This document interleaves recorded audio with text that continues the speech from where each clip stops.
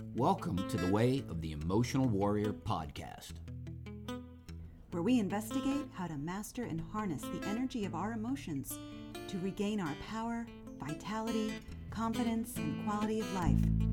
There are tons of websites, books, videos, and courses that speak about changing your thoughts and mindset. 3 steps to this, 9 tips for that. Old school personal development told us that all of our blocks come from the brain and our thinking process. However, new research proves that our thinking and decision-making actually comes from our emotions. After all, emotions are energy in motion. Emotions drive our money decisions, life choices, relationships, and even our health and fitness. Having the life of freedom and joy that we all crave requires that we first master our emotional center. Welcome to the Way of the Emotional Warrior.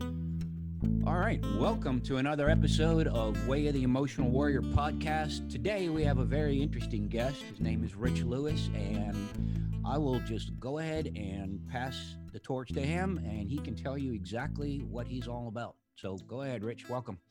Sure. Thanks for having me on. Thanks for inviting me. Hopefully this will help your community or give them another tool to take a look at that may help them.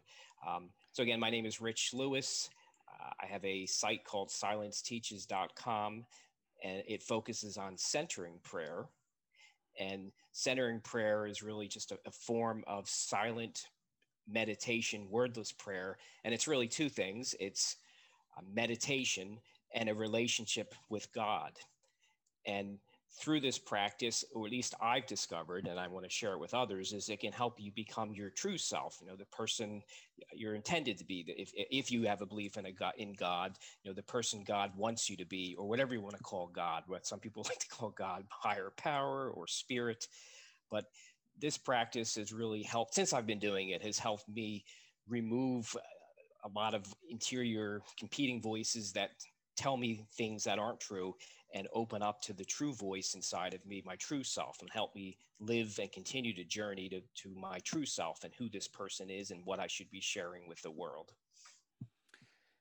The term that pops up for me when you mention this is meditation, right? So silent meditation. But what I think you're bringing to the game that I like is, and again, different schools of thought and different, schools of meditation have different approaches, but I like to have not necessarily a purpose, but I guess sort of a generic reason why I'm even doing it. And calming down might be nice, but I think when you say that you can expose your authentic self, and that's really what the emotional warrior way is to live that authentic life. So what you're saying is, here, guys, the emotional warriors, we have a tool and a technique that will allow you. And I would assume, from your book, that it's with practice and with time. This isn't all that easy in the beginning. But I would say, what you mentioned in the book, which is, start with a minute is what it took you, and you could barely do it, probably thinking of 40 things in those 60 seconds. So I understand the process, but we're going to talk about the benefits in a second. So I don't want to label that it is meditation for you, but that's just what pops into my mind when you say it. Right. And it is. It's really a practice. So it is meditation, and it's a relationship with God, and it's to connect us to our true self, which is buried deep within inside of us. And it's a way of, if you keep at the practice, it'll pull the true self out of you, and you'll take action on your true self, or at least that's what I've experienced. So it's a practice and a relationship with God, and a relationship to my true self, so that it can blossom and bloom. Yeah. And I think the taking action, that's the key. That's part of what the whole concept of warrior, why I chose that name, is aiming at giving us something to do. Okay. Just, because we don't want to just sit back and talk. I mean, we have to do something. New times are coming. I mean, they are already here, obviously, but they're coming. I mean, and what this new normal, let's just say in the world of today, post-pandemic or, tail end of pandemic, we don't even know where we are right now, but where we come out of this, we're going to have to take action. And I think that's really important that you're giving us this tool. So let me start with a question that I think can get us moving here in the direction of where you want to go and also where I want to go. So how is silence a teacher?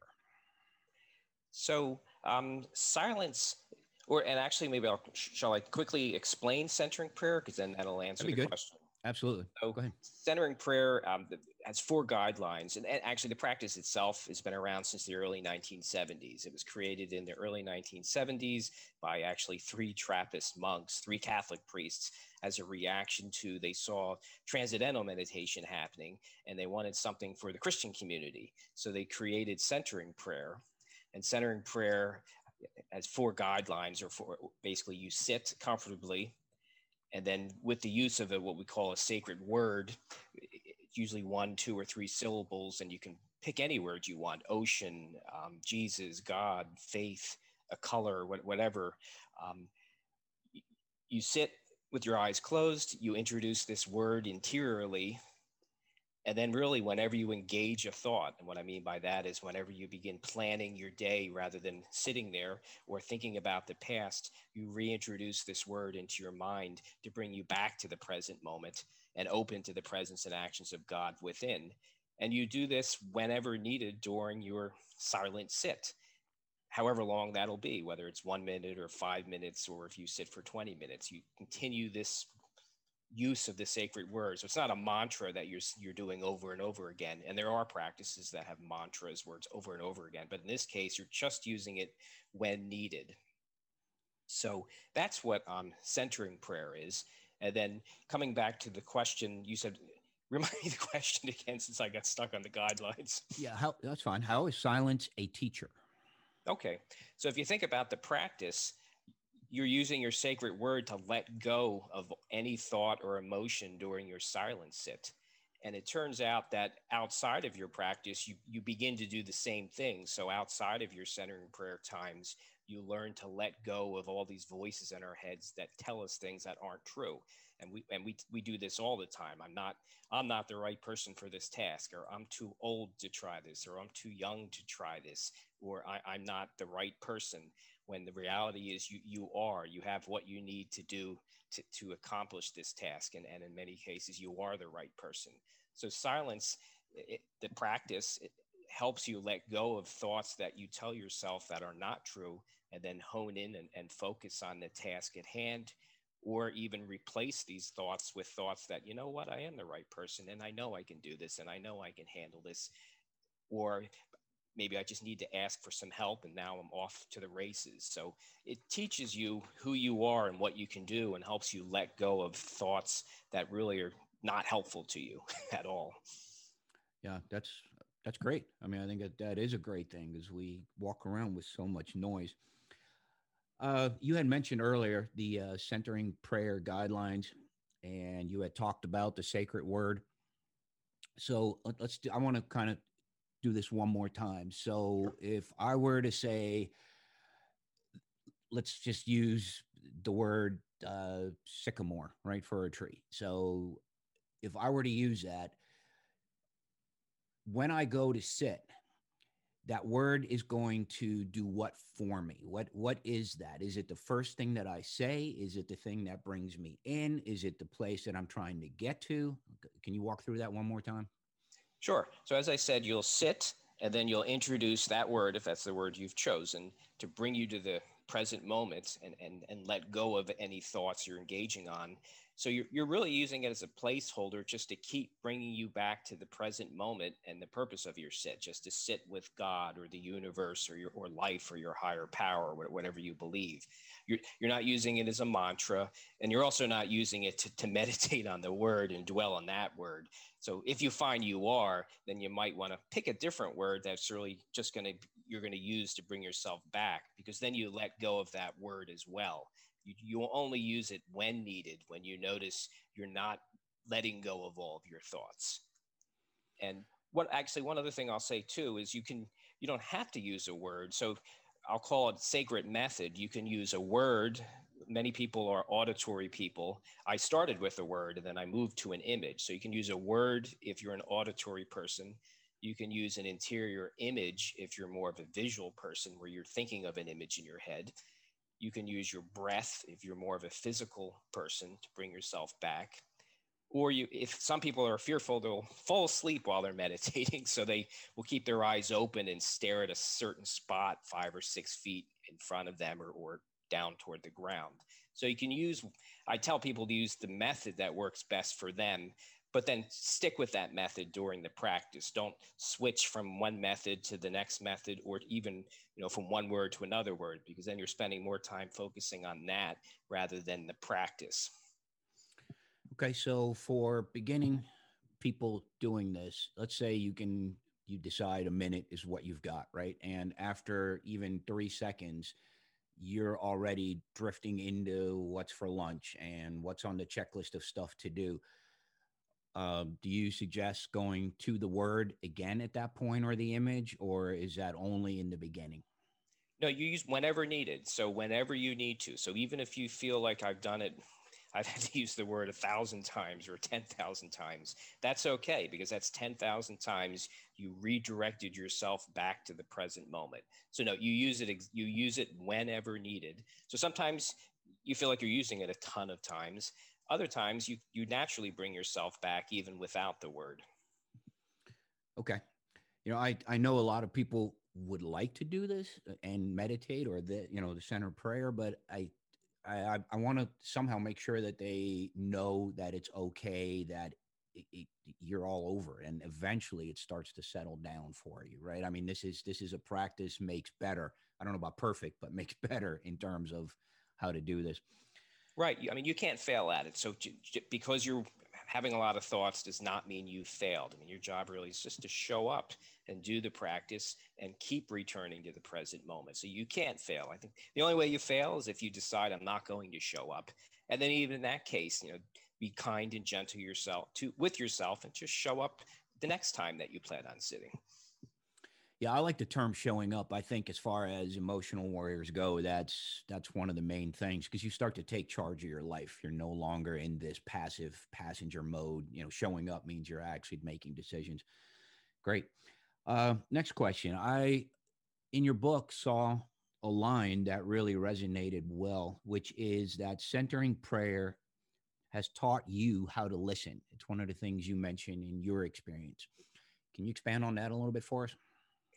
Yeah, I think just the practice of with the sacred method, and as I said, I use an image. Just the idea that I'm practicing letting go to what's engaging me during centering prayer has helped me in outside of my centering prayer time, where I learn sometimes I just need to listen to people. We're often planning what we're going to say after they're done talking, or we're planning in our head a reaction to it that I don't agree with what they're saying and what we're or any type of emotion in our head. So I think centering prayer has helped me just let go of any expectation or any reaction and just be more willing to listen to someone and not worry about what I'm going to say and not planning what I'm going to say and not even reacting to it with any emotion, just listening to them. Because most people, I guess, if they want your tip or advice, they'll ask you. A lot of times they just want you to know you're listening to them. They don't, like my wife, sometimes she doesn't want a reaction or advice. She just wants to know that I'm listening to her. And once I start reacting or giving her my advice, I get in trouble. Yeah. Well, but I mean, it's not something that we get rewarded for, is the listening initially. As we start to come into living, I think we get rewarded for having those snappy comebacks. And that's why you get so, in my mind, that's why I get so intensely cautious, because I want to say the right thing. Doesn't have to be a win. It's not a checkmate situation, but I don't want to end up, I almost feel like having that pause after someone else speaks is a detrimental thing. But I, obviously, through our discussion here, it's probably a really beneficial thing to have a little bit of moment in between what someone else says. You get to digest it because you actually heard it.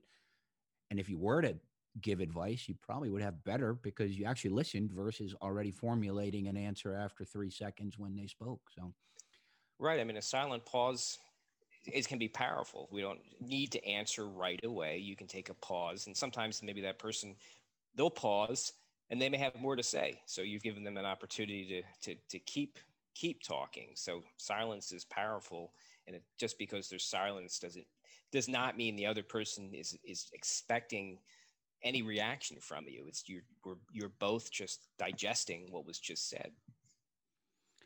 Okay. Another part of the book talks about something called the reset button. Can you expand on that a little bit? Yeah, what I like, I encourage people. So for me, I practice twice a day. I start my day with a silent sit. So for me, that's the best way to begin my day. It's God and I partnering. I consider it, I sit with God, and then I get up and walk with God and partner with God during the day on all my tasks. But then you run out of gas, you run out of energy. So you need to reconnect to life, reconnect to the tasks in front of you. So I do a second sit, usually right before I take a later lunch. So it might be 1 or 2 o'clock in the afternoon, my time. But before that, I'll take a second sit, and it's like a reset button. It reconnects me to God, reconnects me to life, reconnects me to the things I need to do to finish the second half of the day. And I'll even give another example. A couple of years back, work was really busy, really chaotic, and I needed even more silent pauses. So I moved to 3 sits, but shortened their length. So I did a 13-minute sit to start the day, a 13-minute sit right before lunch, and then about 2 hours later, even after that pre-lunch sit, I did another sit. I needed it. And I found, some people will say I don't have time to sit. And what I found is, it had a way of giving me back time because it reconnected me to what I needed to do. And I could let go of the things that were weighing on my mind and hone in and focus on the tasks that I still needed to do. So for me, it was very much a reset and reconnect to life and what I need to pay attention to at that moment. Yeah, I'm looking forward to doing some of these things. Some I already do in different language, but I definitely want to kind of tweak some of what it is that I'm gaining from what it is you've said. You want to tell people about your book real quick? Sure. The book came out last August. It's called Sitting with God, A Journey to Your True Self Through Centering Prayer. And the book, what I tried to do is accomplish a couple things. One, I wanted it to make it very accessible for everyday people. So it's not written at an academic level. It's written for everyday people so that they can learn, what is centering prayer and how do you do it.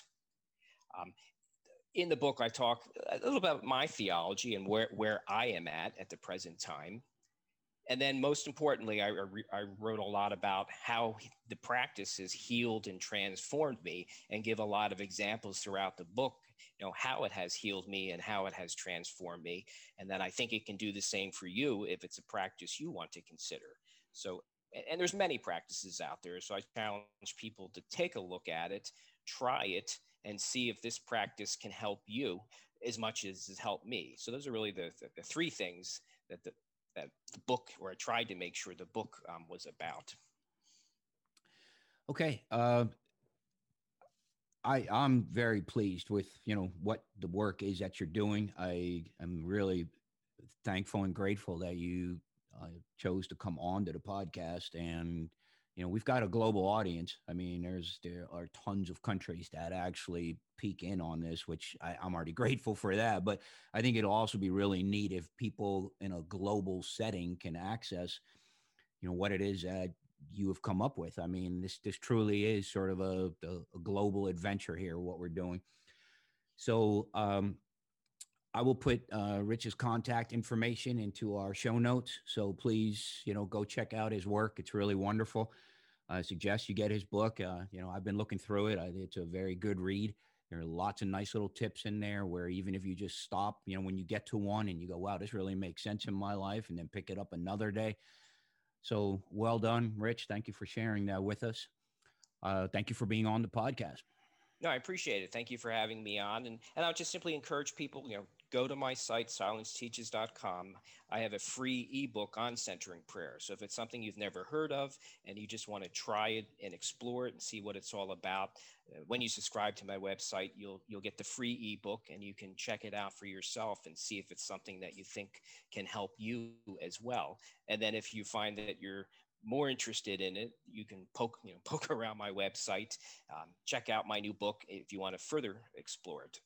And I love the dialogue. So if you reach out to me, I read all my emails and respond to all my emails. I love to interact with people. So feel free to reach out to me. I love interaction. Wonderful. Well, I welcome you to, the tribe of the emotional warriors. And thank you so much for, taking your time. And hopefully this will impact and help out a tremendous amount of people. I think it's wonderful work. Thank you. Thank you for having me. Absolutely. Hey, thank you for sharing your time with us today. We would like to know what your thoughts are on today's topic. Please join the conversation on www.kayennis.com and at Instagram at Way of the Emotional Warrior. So have a great day and be well.